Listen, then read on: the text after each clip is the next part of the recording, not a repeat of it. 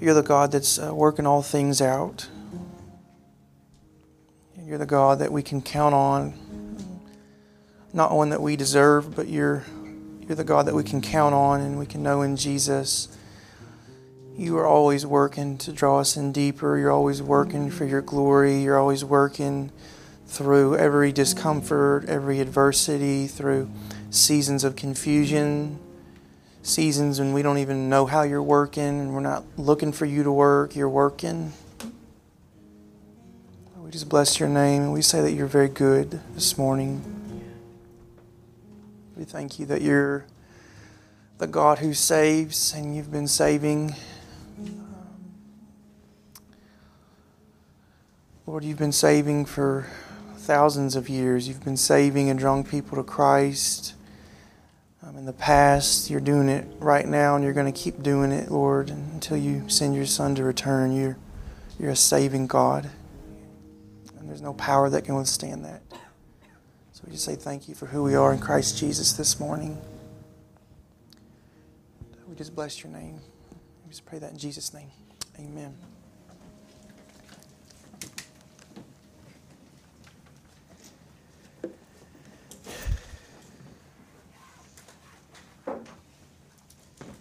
Good morning. It's good to see you.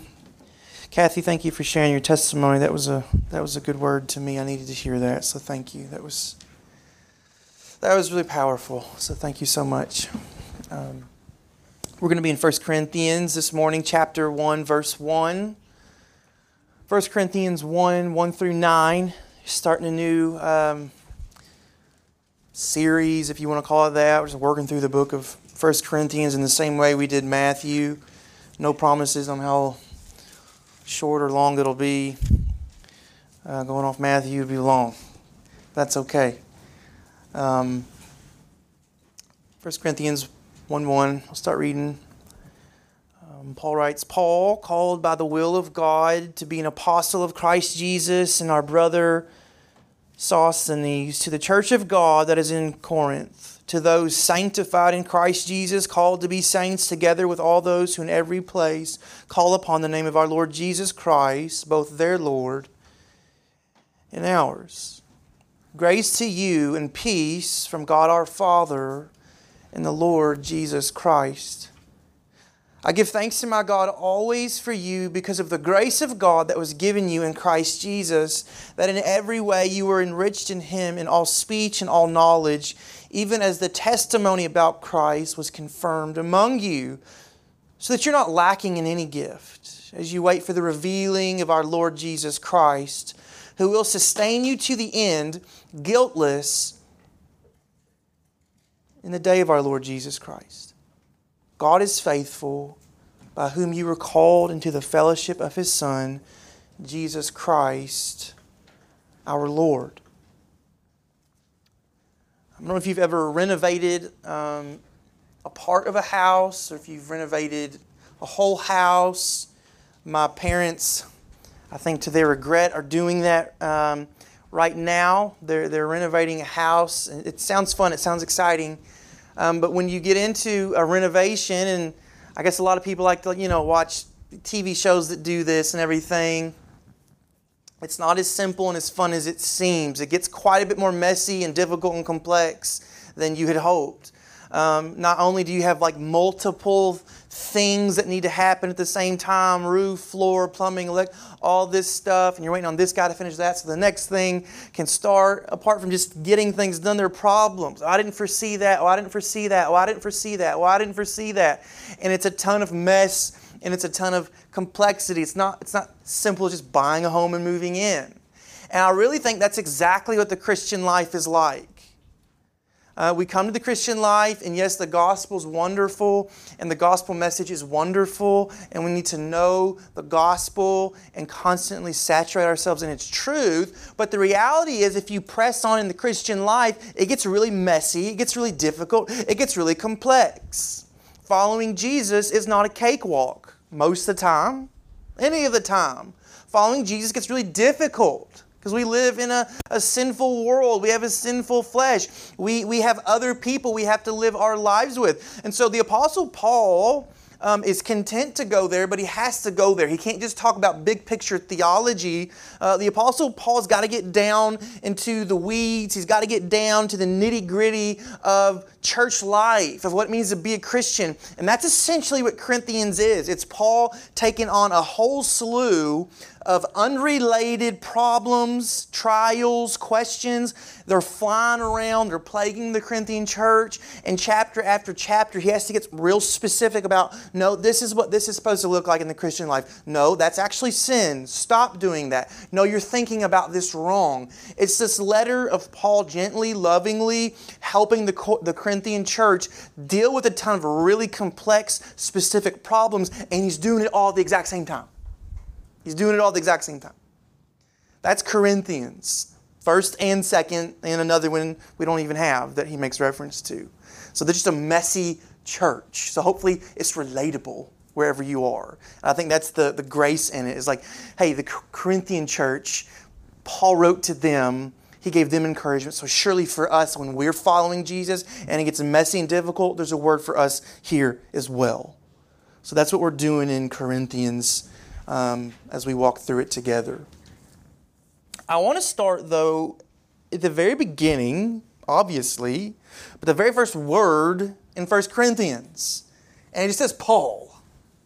It says Paul. Now, we think about Paul, and we think church planner, wrote a bunch of scriptures, mighty apostle. But I think if we fixate on the authorship of this letter, you'll be left kind of jarred and stupefied if you think about it long enough. When you think about Paul, he hasn't always been the apostle Paul. This is Saul, who readily admits later in the book of Acts, he was approving when the religious leaders stoned Stephen. He was making sure the jackets didn't get dirty. Like, let me hold your coats so you all can brutally stone Stephen, the very first martyr in church history. Paul is the one who, after this, he goes on further and he's the ringleader in dragging Christians out of their house, persecuting them, throwing them in prison. Acts says he was breathing threats of murder against them. And it's just a little bit of phrase, but when you think about what that would have looked like, it means Paul was doing what we see happening in Afghanistan today. He was doing Taliban stuff. He was ripping people out of their home, having them killed, throwing them into prison because they were Christian. He was a radical religious zealot. If Paul had any confidence, it was in himself. It was in his worldview. It was in his success. It was in his merits, his accolades. He was the one that would have dug his heels into who he was, the way he thought about his life, what he believed religiously. He was not going to change. So when we consider Paul, it really becomes amazing that we see a letter written from Paul to anybody regarding the Christian faith. And what's more, Paul's not even just a Christian. Like, hey, Paul, you've done some pretty horrible stuff. I guess we have to let you be a Christian. Sit in the back pew. Don't ask to serve as a deacon or an elder. Don't ask to do anything. Keep your head down. You can just be in the church. That's not even what God did with Paul. Hey, Paul, you're going to be an apostle. You're going to be the apostle to the Gentiles. You're going to have a legacy of going to unreached peoples and planting churches. You're going to do miracles. You're going to write Holy Scripture. You're going to preach with authority. You're going to be Paul, the apostle. That is jarring. That is stupefying when we think about it. What do we do with that? I think we do the only thing we can do with it and say, that's God's grace. God's grace is jarring and stupefying when we try to fit it into the way that we think about things. God works for the good of His enemies, for His own glory, to the magnification of the cross of Jesus. That's what He does. And Paul's not unaware of that. Paul feels it in his bones. Look what he says in 1 Corinthians 15:9. We'll get there much later. He says in 15:9, "For I am the least of the apostles, unworthy to be called an apostle, because I persecuted the church of God." I wonder if Paul ever caught himself. Like, what am I doing standing up here preaching about Jesus? Like, I just healed this person. How could it be me healing people in the name of Jesus? Like, how did I just perform? How am I writing letters? How is it that everybody's looking to me for what the Christian life should look like? I mean, I was murdering these folks. Here's why, friends. And Paul's the first one to tell us why. He says, because God called him. God called him. And it does not mean, hey, Paul, the calling here means to be summoned by a royal authority. It means that the will or the inclination of God was, Paul, the apostle, you will do this. You will be so. You will have Christ. Paul, the apostle, running from me. You will do this. You will suffer this. God called Paul to himself. It was God's unmerited favor at work in Paul's life. And that's all we can say is it's God's grace. It's just God's grace. And if we're going to be amazed by the author of the letter, I think we have to go on and be just as amazed by the recipients of the letter, because it's not any different. Corinth was a hub of Roman paganism. It had been controlled by the Greeks for a very long time. When Rome came to power, they completely wiped out Corinth. About 100 years later, Julius Caesar, he made Corinth a prominent city again. So you've got influences by Greece and Rome. That's if you ever hear the phrase the Greco-Roman world, that's the world in which Jesus lived, because there's heavy Greek and Roman influence, the Greco-Roman world. There we find there were temples and shrines to Apollo, Athena, Aphrodite. There were Egyptian deities worshipped, Isis and Serapis. There were certain games held every year in honor of Poseidon. Corinth, though it was destroyed, came back to be a greater trade city. It was the cosmopolitan hub. You wanted to go. They were the people of affluence. They had luxury. They had a distinctive cult for Aphrodite, the goddess of love, beauty, and fertility. And on that mountain, her temple, they had 1,000 prostitutes or slave priestesses. Moral degradation. That's what Corinth was known for, worse than even Roman paganism. So you have a people neck deep in riches and pleasure and cultural prominence, a multiplicity of false religions and false gods. And you want to say to Paul, hey, Paul, nice try, move on. No converts in Corinth coming, man. Okay? You're not getting any converts in Corinth. Yet what do we read? We read that this letter is addressed to who? It's from tyrannical religious zealot Paul, once was, to the church of God that's in Corinth. The church of God that's in Corinth. God did this. Despite their gross immorality, despite the false gods, despite the feeling of being successful and culturally affluent, it says, this is a letter to those sanctified in Christ Jesus. Now, what does sanctified mean? Well, sanctified means set apart. It means it was a common thing, and now it's for a particular use. It's for a particular person. It's not what it's for one thing. So Paul says, you who were of Corinth, you're the church of God, and you've been sanctified in Christ Jesus. You've been set apart in Christ to be saints. Saints. The Greek word agios, it literally just means holy ones. That's what saints means. He's saying you are holy ones. That's why I'm writing this letter to you, and it's all because of what God has called them to be. He's called Paul, and he's called the Corinthians to be saints. Friends, when following Jesus is riddled with trial and difficulty, and surely it will be for us, we've got to recall the grace of the gospel call. Recall the grace of the gospel.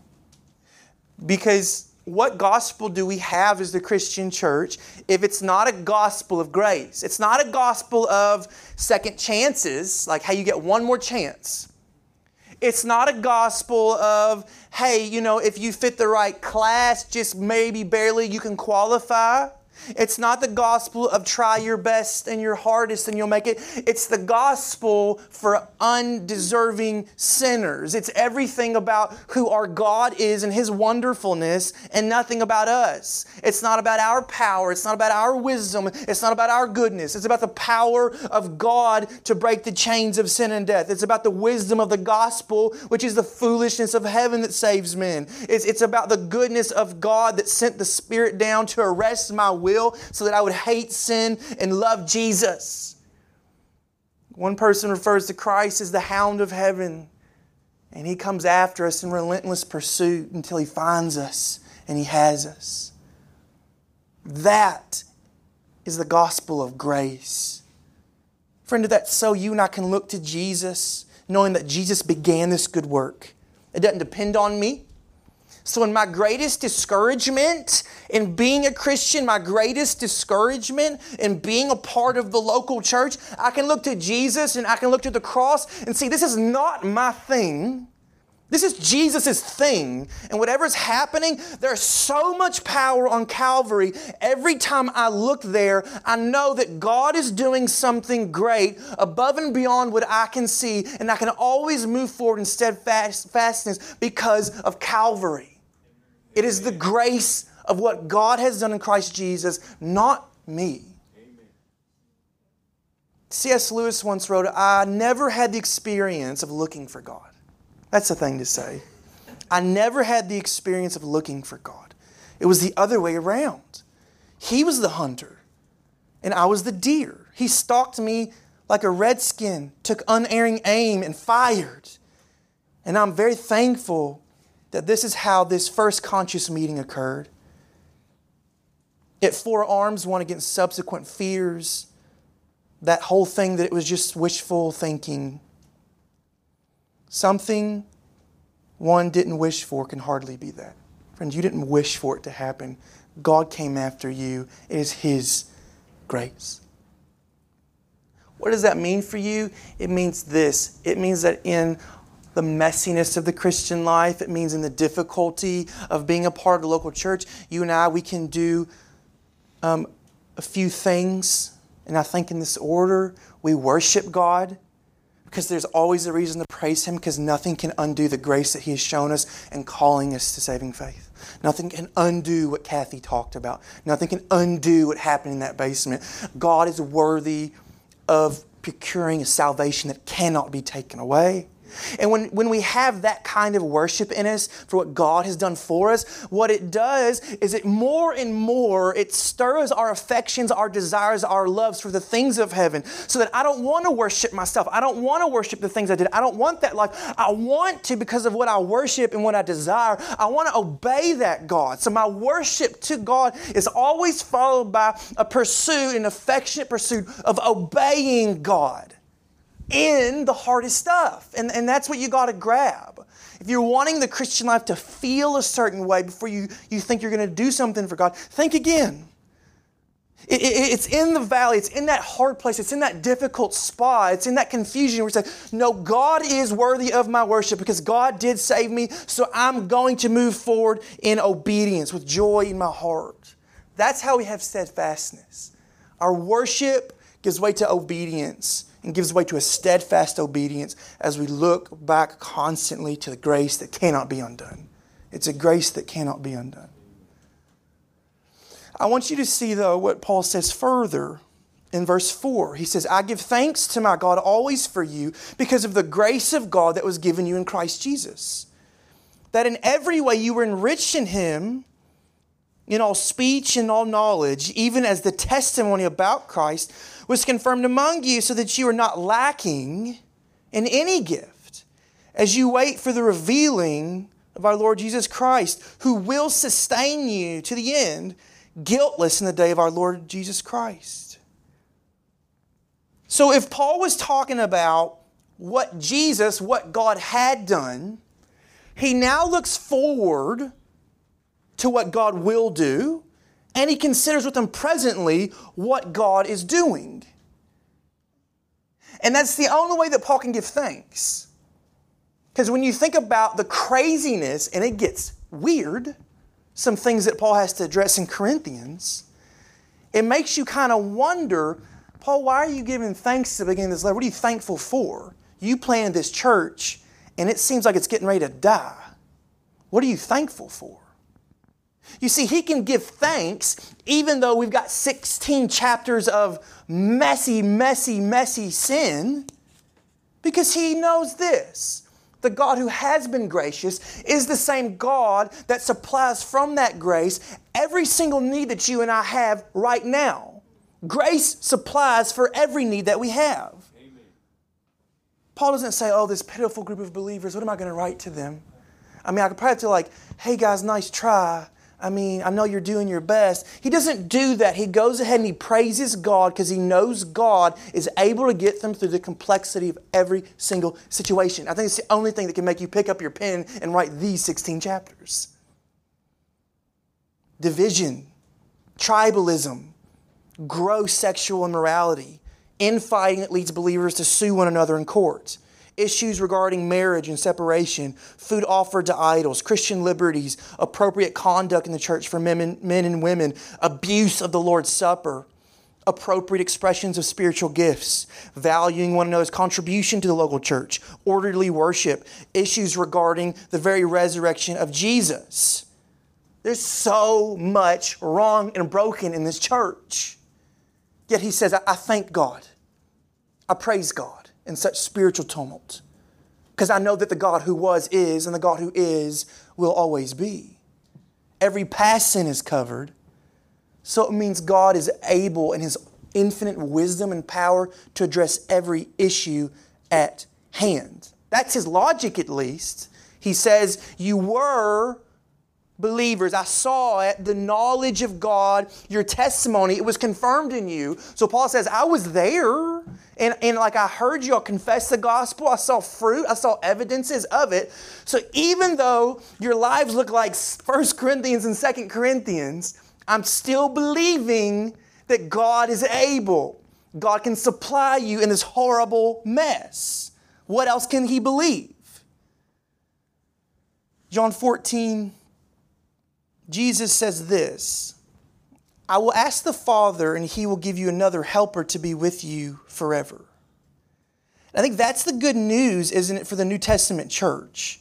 Friends, when we come to Christ Jesus, it's not like this hope, like, all right, I'm saved, and I just need to, pull myself together and just hope I can pull this off, or maybe I can just sort of figure some things out. That's not the Christian life. The Christian life is you have been richly supplied with everything you need. And in the Spirit, you are richly supplied with everything that you need.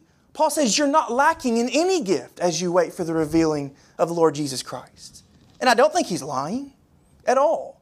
He said you actually will be sustained. You will be sustained until the end. And when Christ comes, you will be in that day guiltless.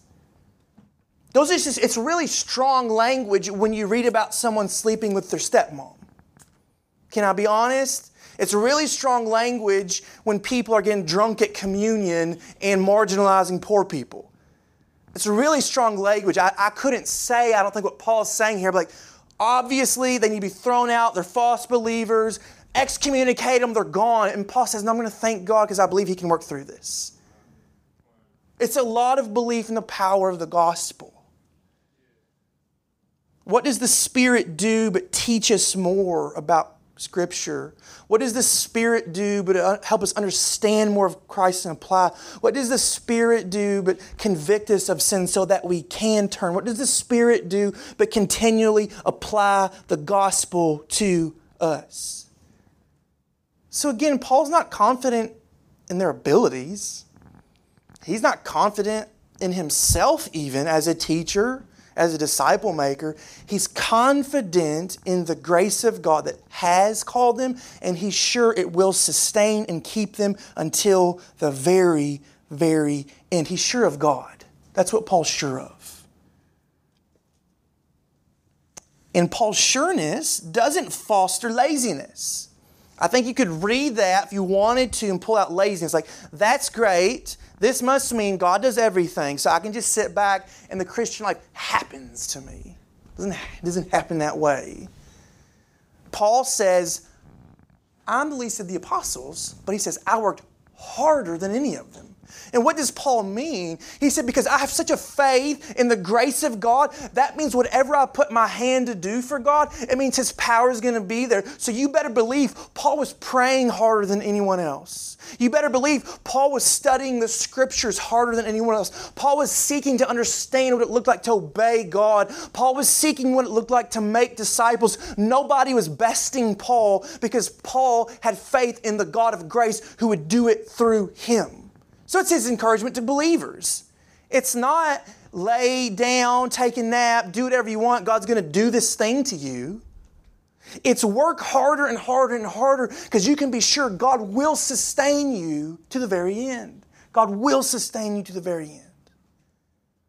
I believe that it means this for us.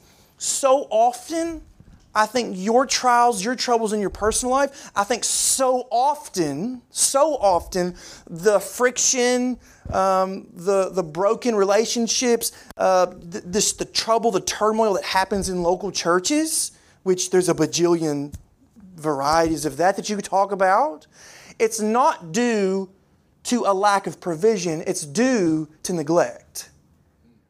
Great lack of these things is not because it's not supplied. I think it's because we're not pressing in enough to see it and to want it and to know it. Because again, we have to decide, Paul, are you a liar? Or am I really richly supplied and every local church is richly supplied with what they need to thrive for Jesus until He returns? Because that's true, I want us to think about that for us in a 21st century context as Providence Fellowship. Church, if God's gracious, and let's say that we're together for the next 20 or 30 or 40 years, and let's say, I don't know, by grace, I'm doing everyone's funeral someday. It means it actually is possible that we could abide together and help one another and fight together until we all get there because the Spirit will supply us with what we need. That's what it means. And that's incredible if you think about it that way. Making it to the end because God will supply not just you, but us with what we need. I think that we've got to fight then to have the same mentality as Paul.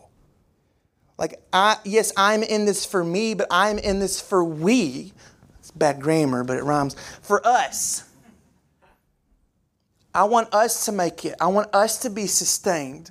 Like I in my personal sin struggle, I don't want to just like let it win and I kind of brush it off. Like, no, there is supply in the Spirit for me to overcome my sin struggles. There is supply in the Spirit for me to fight through a valley of depression. There is supply in the Spirit for our broken relationships to be healed. There is supply in the Spirit for us to be a unified body doing God's will. It is there. So that's a question for your heart. And I can't make your heart want that. Do you want to see the local church you're a part of thrive? Are you willing to struggle? And then secondly, are you with Paul and saying, as bad as it gets in my personal Christian life, as tough as church life gets, I'm going to give thanks. Because there's when we start to get back to worshiping and obeying and running, is when it gets really bad and we don't kick the dirt and say, God, how could you let this happen? God, don't you care? God, where are you? And say, no, you know what, God, I'm going to worship you and I'm going to thank you because I know through all this, you've got what we need to be sustained to make it to the end. That's who you are. So I'm going to be patient through it. I'm going to be patient through it. Paul says so much just in the introduction. I once heard someone say that at a conference, people that get caught up on the introductions, or what did Paul mean by that? He means a lot by everything he says, and the Spirit means infinitely more if we look at every little part. And just in the beginning, I want you to think about that. If you're the Corinthian church, you're like, man, if Paul writes us a letter, it is going to be a browbeating. If Paul writes us a letter, I'm going to call in sick that Sunday when they read the letter because it's going to be rough. But Paul, with the tender tone of a father, and truly he is a spiritual father to them, he says, hey, I thank God for you. I thank God for you because of His grace given to you. And man, I know that God called you, and I know that God's going to sustain you, and I know God's going to see you to the end. Wow. That's faith and grace, isn't it? That's faith and grace. Secondly, on all of that, and from like a completely different perspective, and again, Kathy, I'm so thankful for your testimony this morning. Never give up on anybody. And I was condemned, I felt very just convicted this week in that, because you have that person, you're like, well, they're never coming, and you're just like, you've tried and you've prayed and you've shared and they're not coming. And wow, what a spit in the face it is when we read about the Corinthian church and read about Paul. Like, you don't know when and how God can call anybody in the most impossible situation. In fact, isn't that why Paul said I was called to show the world, like, hey, look what God can do with this kind of mess. Like, God can do it. So keep believing. Let's keep believing. God, you do save, and you want to save what we consider as people, the worst of humans, for your own glory. And God, but Paul writes, verse 9, God is faithful, by whom you were called into the fellowship of His Son, Jesus Christ our Lord. How can we survive and thrive as a church? How can you survive as a Christian through all sort of messiness? Not by looking at the mess, not by looking at a mirror and seeing yourself, by looking at God and saying, oh, God, you're faithful. This is your gospel. This is your grace. This is your supply for me and everything. You called me into this fellowship. You called me into this fellowship. The fellowship of your Son, Jesus Christ our Lord. And I think that's a wonderful word to end on. Because isn't there a difference between fellowship and maybe what you would call cordial friendship, like, hey, I know you, like we know one another, like anybody can pay their money and like buy an entrance fee into this club, like I have no real like hold on you and you have no hold on me. That's not koinonia, that's not fellowship that he's talking about. This is, you are a part of me and I am a part of you. So Paul's not ending by saying, hey, you guys are technically in the church, so we have to figure this out for you, don't we? He's saying you deeply, deeply, deeply matter to the Father and the Son. You are precious to the Father and the Son. Even in your worst sin, even in the mess you create as local churches, you are precious to the Father and the Son. He cares deeply for you as a father cares for a son, as a friend cares for a deep friend. You are in that fellowship. You are deeply loved. God will see you through to the end.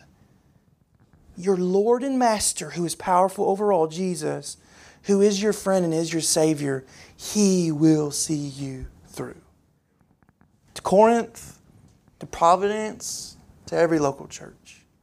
And that's amazing. So we can follow Jesus together in all faith and grace. Amen. Let's pray together.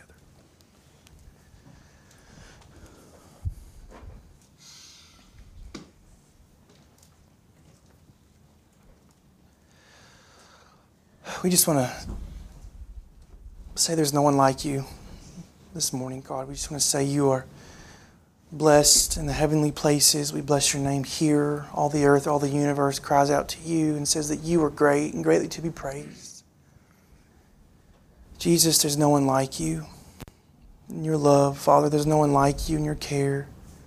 Oh, Spirit of God, how you lead and guide us. We just ask, Lord, one more time that you would stir our hearts and minds to just enjoy, relish in the grace of the gospel. Lord, tune our heart to yours.